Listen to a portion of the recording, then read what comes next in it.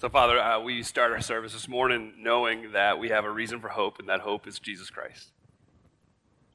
We start our service knowing that apart from Christ, we would have no peace.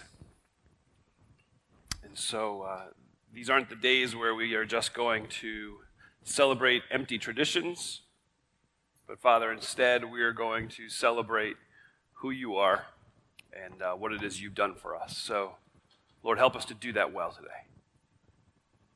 I do pray right now for the one who might be with us who doesn't know Christ as the light of the world, the one who doesn't know Jesus as Savior, the one who is still trying to find peace with God through other ways.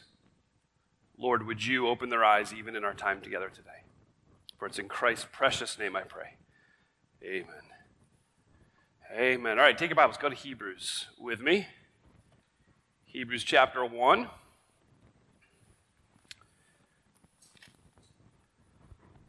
I'm going to tell you all something you already know.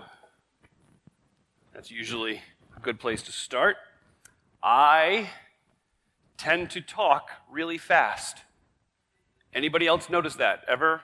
Amen. I see that hand. I'm going to count those. Okay, I see that hand. It is a lifelong affliction that you think it's bad for you. It's really bad when I am in a foreign country teaching a class and have to use an interpreter. My poor interpreters over the years have earned their pay. So there's a number there. When I was in Ukraine, I had a young lady named Vika who was my interpreter for the week in a class that I taught. And by the end, we had a system figured out. At the beginning, I think I sent her home in tears a couple of times. In China, probably my favorite interpreter I've ever had in using an interpreter, his English name was River. I don't know what his actual Chinese name was. But he had a gift where a good interpreter, a good translator in a language, will actually mimic the actual speaker. So if I was talking to this group that was before me, and I would say, and it's really an exciting thing, he would translate it in the language with the same hand motions so that people felt like they were connecting with it. We had a group of Japanese students come to our church in Illinois at one point through a relationship that we had with them, and they brought their little system so they could listen, and somebody would sit in the back and translate what I said, but I wasn't stopping, allowing him to catch up because I was just preaching. So when it was all said and done, he came up to me and said, "First page, no problem. Rest of message, gone." Actually, that's how I feel often too, so it's okay. The reason you use a translator or an interpreter is so that your message is carried to the people you intend to deliver the message to. And if I desperately want you to understand what it is that I am saying, I am going to do everything in my power to get that to translate to you. So that means if you are deaf, I will learn sign language. If you are French, I will learn French. If you're a Ravens fan, I will learn to cry with you. Oh, wow. You guys win a game and all of a sudden you get ooh.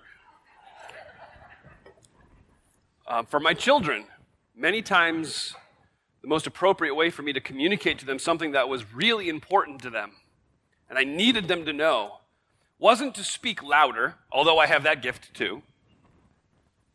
It was to get down, eyeball to eyeball. Listen, Daddy needs you to get this. And that's what we're going to talk about today. Hebrews chapter 1, starting in verse 1, it says this: "Long ago, God spoke to the fathers by the prophets at different times and in different ways. In these last days, he has spoken to us by his Son. God has appointed him heir of all things and made the universe through him. The Son is the radiance of God's glory and the exact expression of his nature, sustaining all things by his powerful word. After making purification for sins, he sat down at the right hand of the Majesty on high." So he became superior to the angels, just as the name he inherited is more excellent than theirs.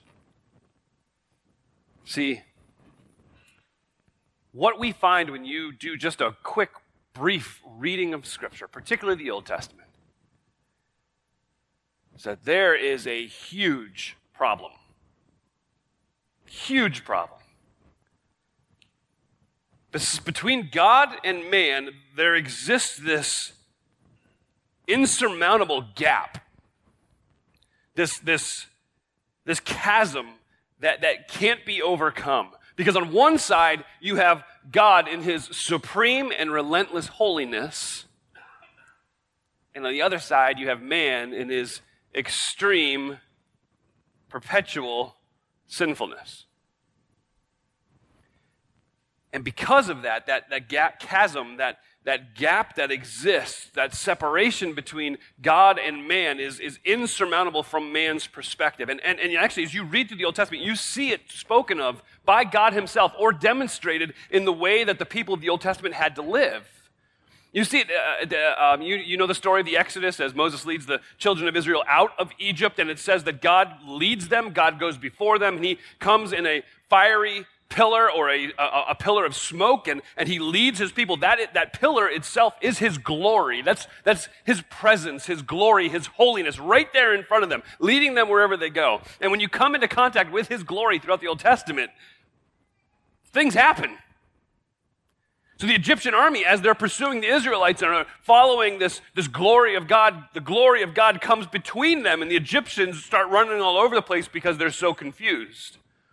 You get to Exodus chapter 19, and the glory of God comes upon the top of Mount Sinai, and Moses has to go up and have this one-on-one meeting with God himself and his glory on the top of Mount Sinai, and God says, "Do not permit any man or woman to even touch the mountain when the glory of God rests upon it, because if they even touch the mountain, they will surely die." You have the glory of God making his presence known when the new temple is built by Solomon. And it says the glory of God descends into the temple, 1 Kings chapter 8, and the priests who are busy about their work suddenly fall down. You see it not only in the glory of God, you see it in his holy things. One of my favorite stories in Scripture, you get 2 Samuel, chapter 5, chapter 6, chapter 7, right in there. And David wants to return the ark back home. And they go get the ark and they put it on top of this cart, and the oxen are pulling the cart, and things are going great. And the people who are in front of the cart, I mean, it's a walking party. It's like a parade on steroids. They're jumping up around. Ooh, this is amazing. God's coming back home. This is the ark of God. Here it comes. His holy things are in it. Here it comes. And the oxen, I don't know how oxen walk. I was just doing this. I guess that's how oxen walk. The oxen are tugging the ark, and Uzzah is walking beside the ark on the cart, and one of the oxen stumbles. I don't know how that works either, okay? But it stumbles, and when it stumbles, there's a little bit of a bump in the cart that is pulling the ark, and the ark begins to tip just a little bit. And Uzzah, just being super cautious, right? Don't want anything to happen to the ark of God, and so he reaches out to steady the ark of God. That's all he's doing. He's not trying to usurp anybody's authority. He's not trying to take the ark for himself. He's not trying to disrespect God in any way. He just sees the ark about to fall, and he reaches out and touches it and dies. Why? Because God left clear instructions. That is holy, and not anybody can just touch it. You see it again happen with the sacrificial system. You see the Holy of Holies being this place that is at the inner sanctum of the tabernacle, inner sanctum of the temple, where people are to bring their offerings every day for their sins. And then once a year, on the Day of Atonement, Leviticus chapter 16, the high priest is permitted to go through all of this process to make sure he is cleansed, both morally and ceremonially, and so many different ways. He wears the basic necessities, and it talks about the robe that he wears as he goes into the Holy of Holies just once a year. Once a year, he's allowed into the very presence of God who is in the Holy of Holies. The clothing that he wears is marked by also not just being very plain, but having bells around the hem.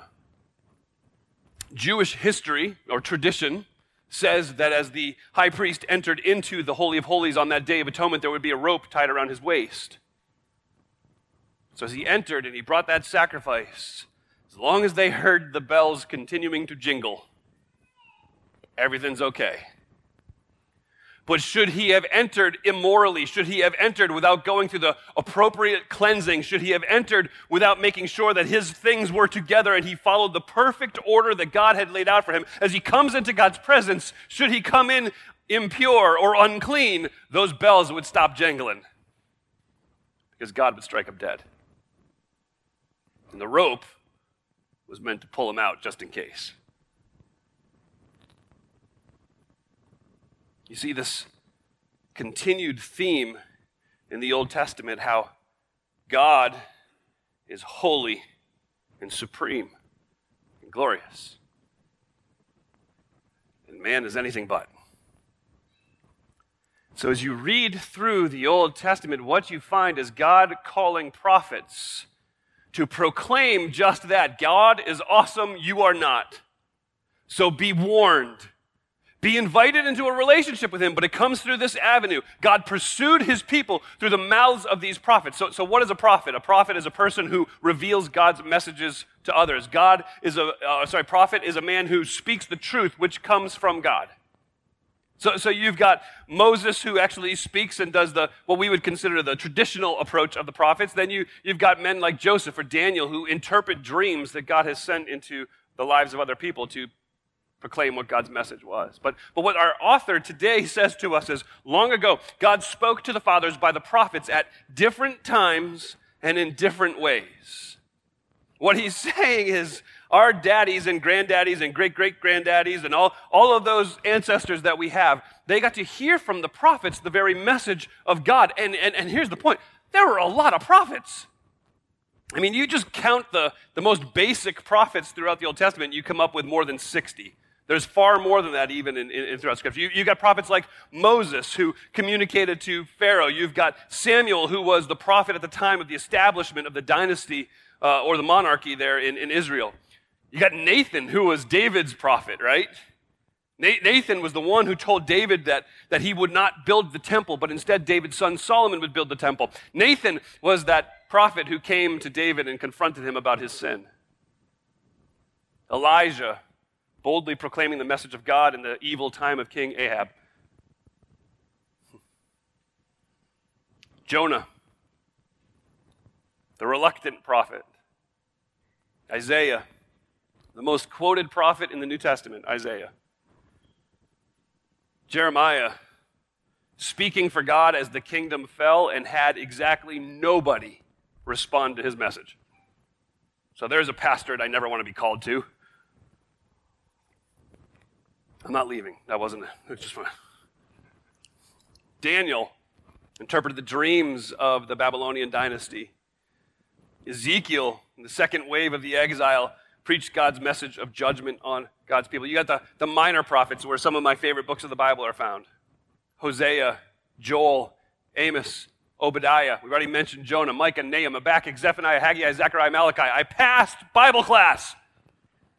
But you get to Malachi, the last prophet of the Old Testament, who calls his people to obedience, and then he is the last one heard from as he points to the coming Messiah. And our author this morning says, listen, you've got to understand, God wanted you to hear his message. He's awesome. You're not. Repent. But my favorite part about this is it's not just different prophets and many different prophets. It's also many different ways.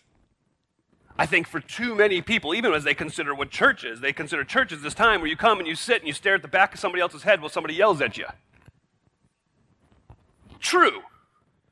But it's greater than that. We don't all learn the same way. We learn in many different ways, and God was very clear that he was going to use every mechanism at his disposal to communicate that message that was so super important to his people. And so he communicated through Moses and the 10 plagues. Pharaoh, you've got to let God's people go. He's going to act. You go to my favorite book of the Bible, Habakkuk. And you have this discussion between Habakkuk the prophet and God, and it turns into this argument. And Habakkuk is arguing with God out loud, and here's the part God answers, which I am thankful doesn't happen, or else there'd be a lot of weird conversations in my truck on the way home. But it's not just that. He also communicates through a prophet named Hosea. God's intended message was to communicate to God's people Israel how faithful God had proven himself to his people and how unfaithful his people had acted in return. Now, he could have just had Hosea stand up and preach that, right? But as our author says, many different ways. What he chose to do instead was say, Hosea, your entire life is going to preach this message. So what I want you to do, Hosea, is I want you to get married. And Hosea was probably like, sweet. Her name's Gomer. Not so cool. Worse than that, she's a prostitute. And what's going to happen is she's going to leave you and cheat on you. And you're going to pursue her. And you're going to find her and you're going to repurchase her again. And when you find her, your heart's going to be crushed because what you're going to find is she is saying thank you to this man over here who has done nothing for her. She's saying thank you for all the things that you've done for her. She's thanking him. Hosea, your entire life is going to preach the message that I have done great things for my children, and they've been unfaithful. Many different ways. You've got Isaiah, and the most popular prophecy of Isaiah is Isaiah chapter 6, as Isaiah looks up and he sees angels from heaven, and they've got 6 wings, and 2 cover their eyes, and 2 cover their mouth, and 2 cover their feet, and they're crying out, holy, holy, holy. We know that one, right? But God also commanded Isaiah in chapter 20 to walk around naked for 3 years. You guys freaked out when I asked if you put pants on a couple weeks ago. Isaiah, I want you to walk around naked for 3 years. So what's going to happen is that is going to be a message of my judgment upon Egypt because they are going to be overthrown and their shame is going to be seen by all. Many different ways. Many different ways. Jeremiah chapter 19.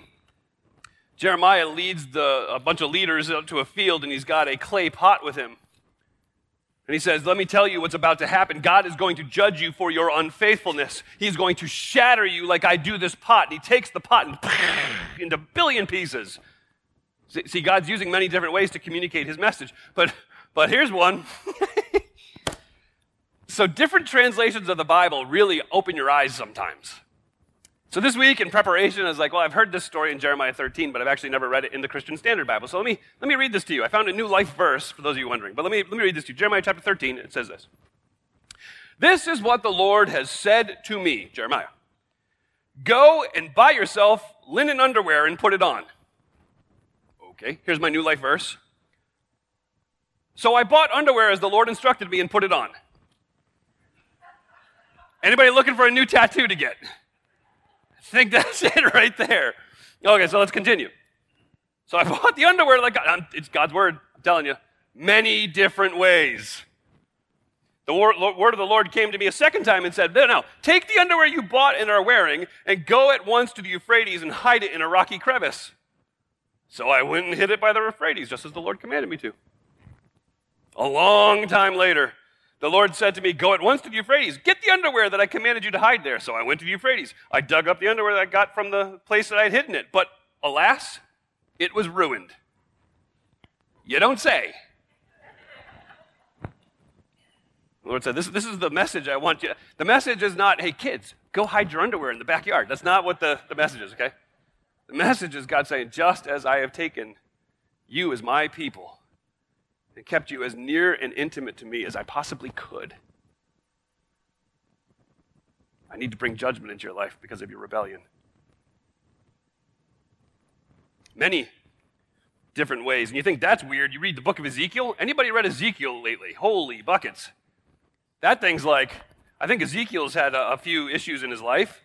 Chapter 4, God tells him to take a brick and draw on it an image of the city of Jerusalem. and I want you to take that brick and put it down, and then I want you to besiege it. I want you to build ramparts against it. I want you to surround it. So it's almost like a little kid playing out in the sandbox. And then what I want you to do is I want you to take an iron plate and put it between you and Jerusalem, picturing the besieging that is going to happen to them sometime. And then I want you to lay down on your left side for 390 days facing it. That sounds fun. Oh, okay. After 390 days, I want you to switch and lay on your right side for another 40 days. And while you're lying there, I want to make sure you eat. So you're going to eat like the people of Jerusalem are going to eat when they are being besieged in this great judgment that I'm going to bring upon them. So what I want you to do is I want you to take all these different ingredients, and I want you to make yourself a thing of bread, and I want you to cook your bread. And I want you to cook your bread over human waste. And Ezekiel at that moment says, hold on. God, I have never defiled myself. Please, not that. And God says, all right, you can cook it over cow dung. And Ezekiel's like, sweet. I think Ezekiel needs some classes in how to barter, but then in chapter 5, he says, what I want you to do is I take a sword, and I want you to shave all your hair off, and I want you to take a third of your hair, and I want you to burn it, and take a third of your hair, and I want you to go into the city, and I want you to scatter it, and then chase at it with your sword. And then I'll take your other third and just toss it in the wind. Now take a couple of those hairs from each of those and sew them into your garment, okay? I like the way I preach instead of having to do all that. I mean, for those of us, when we look at this, we're like, I don't understand this. Well, sometimes God needs to use the strange and the unusual to shock them into listening. Now that I can identify with. Sometimes God needs to wake people up because they weren't listening anymore. It's the same old, same old. Oh, you know what? You are not awesome, but you keep thinking you're awesome. And God is so wonderful. Wouldn't you just come to him? I'm sick and tired of listening to preachers stand before churches and like, would you please just come to Jesus? I don't need to beg you to come to Jesus. You should understand who it is. You should run. But our ears have become deaf, because we hear the message over and over and over again. God's trying to communicate that he is faithful, that he has been abundantly compassionate and merciful to his people. But his people continue to choose to rebel against him, and they continue to give the honor and worship that is he only alone deserves. You're giving it to somebody else. And if you don't repent, God is going to bring judgment. I mean, ultimately, God's message throughout the whole Old Testament was, guys, we have a problem. You and I are so vastly different, me and my supreme exalted holiness, and you in your extreme willingness to be a fool and run towards sin. There's this huge gulf between us. The problem is so bad between us that you cannot come into my presence. The message continues today. You cannot come into my presence until I come into yours. God communicated to us in a way we could hear, we could understand, and we could respond to. Verse 2. In these last days, God has spoken to us by his Son. Appointed as an heir over all things, made the universe through him. He's the radiance of God's glory, the exact expression of his nature, sustaining all things by his powerful word. God came into our presence. God showed up. That's that word Emmanuel we were just singing. God with us. God showed up, and he showed up so that we could know him and we could draw near to him. In his Son, Jesus Christ, we actually see God himself. It says that in John chapter 14, verse 9, the one who has seen me has seen the Father. Or Colossians chapter 1, verse 15, he, Jesus Christ, is the image of the invisible God. In Jesus Christ, we see God himself. In Jesus Christ, he is the creator of the universe. Through him, all things were made, John chapter 1 tells us. He is the sustainer of all created things. That means he is holding together every galaxy, every star, every human. should God stop sustaining you, you would cease to exist. We see the exact character of God. We see the full glory of God. And think about that. Old Testament. Glory, stay off the mountain. Stay out of the Holy of Holies. Stay away from him. And to come into his glorious holy presence is to bring certain death upon yourself. But here in Jesus Christ, we see the radiant expression of God's glory. The full glory of God is laid out before us, and it doesn't consume us in our sin. Why? John chapter 1, verse 14. The Word became flesh and dwelt among us. And we observed his glory, the glory as the one and only Son of the Father, full of grace and truth. Why are we not consumed in Jesus' presence? Because of that last phrase, because he is full of grace and truth. He is full of graciousness towards us sinners without compromising God's truth. And that is incredibly good news, because God could have come as judge and executioner. And if he did, we'd all be found guilty and sentenced to everlasting punishment. But instead, it says the Word of God came flesh to be gracious to us. And that grace leads directly to the cross of Christ. Sin dirties us in the sight of God, and we desperately need to be cleansed. And God's appointed way of cleansing is through the shedding of blood by the sacrifices. In the Old Testament, the priests would come and they would sprinkle the blood of a spotless lamb on the altar, and that symbolized that the blood must be shed for the forgiveness of sins. But the blood of an imperfect animal can never bring the cleansing you and I need. And you know that when you look at the Old Testament priests who every day had to bring the same sacrifices over and over and over and over again.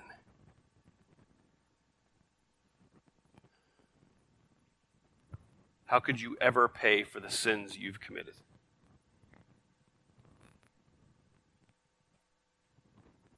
How could you ever pay for the sins you've committed? You can't. Only Jesus can. And he did. He lived the perfect life that you can't possibly live. He obeyed God on every step of the way. And when he reached the end, he obeyed to even the point of death on the cross. Philippians 2 tells us that Jesus set aside all his rights as God. And God made him who knew no sin to be sin for us, that in him we might be made the righteousness of God. Guys, Jesus didn't die because he was sinful. Jesus died because we are sinful. We are stained. He was spotless. God himself showed up to do for us what we couldn't do for ourselves, to give us a right standing with God. So the miracle here isn't necessarily simply that God speaks to us through his Son. The miracle is that the message that God speaks to us through his Son is so needed and so available. God came near so that we could draw near to him. Through Jesus Christ, God was reconciling us to himself. He was setting us free from the sin that holds us. Through Jesus Christ, what God did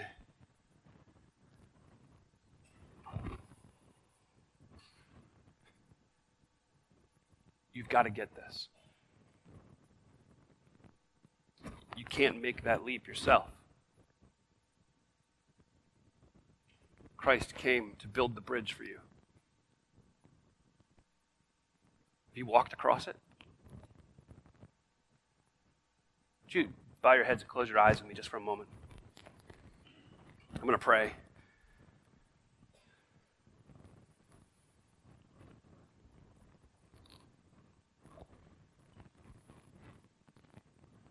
There is no question in my mind this morning that with the number of people that we have here, that there are people who have never asked for God's mercy, who've never asked for Jesus' sacrifice to be applied to your account. So in just a moment, I'm going to do something that I don't normally do, but I think it's important. I'm going to invite you to pray a prayer with me where you sit. Maybe in the silence of your heart, maybe just reflecting on what I am saying. You can pray it under your breath. You can repeat my words in your mind if you need. But what Jesus Christ came to do was not simply be a cute little baby in a manger.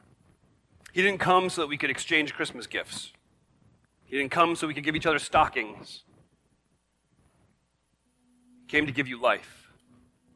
And if you are here this morning and you've not accepted that gift of life, then this morning I'm going to pray this prayer. And if that's you and you long to understand what it means, you long to come into his presence, you long to accept his gift of forgiveness, then I'm going to encourage you to pray along with me. And this is it. It's very simple. Jesus, I want to experience your mercy today.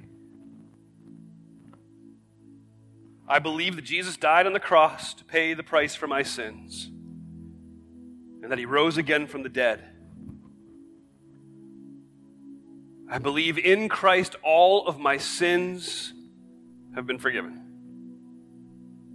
And that right now, he sits in his rightful place as king.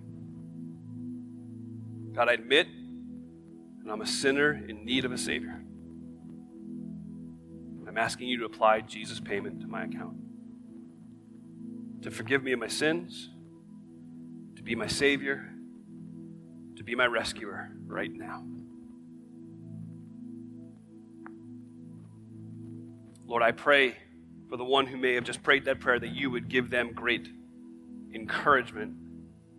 Give them the boldness to come to one of us and speak to us after the service. And then I pray for those of us who have known you for a long time. There's no question that many of us tend to grow stale. So I pray that in this moment, as we reflect on the message of Christ, the work of Christ, Father, that we would make him our all in all. That we would fix our eyes on him and be reminded of the great rescue that we've experienced. Father, we love you. We thank you for Jesus. It's in his matchless name I pray. Amen.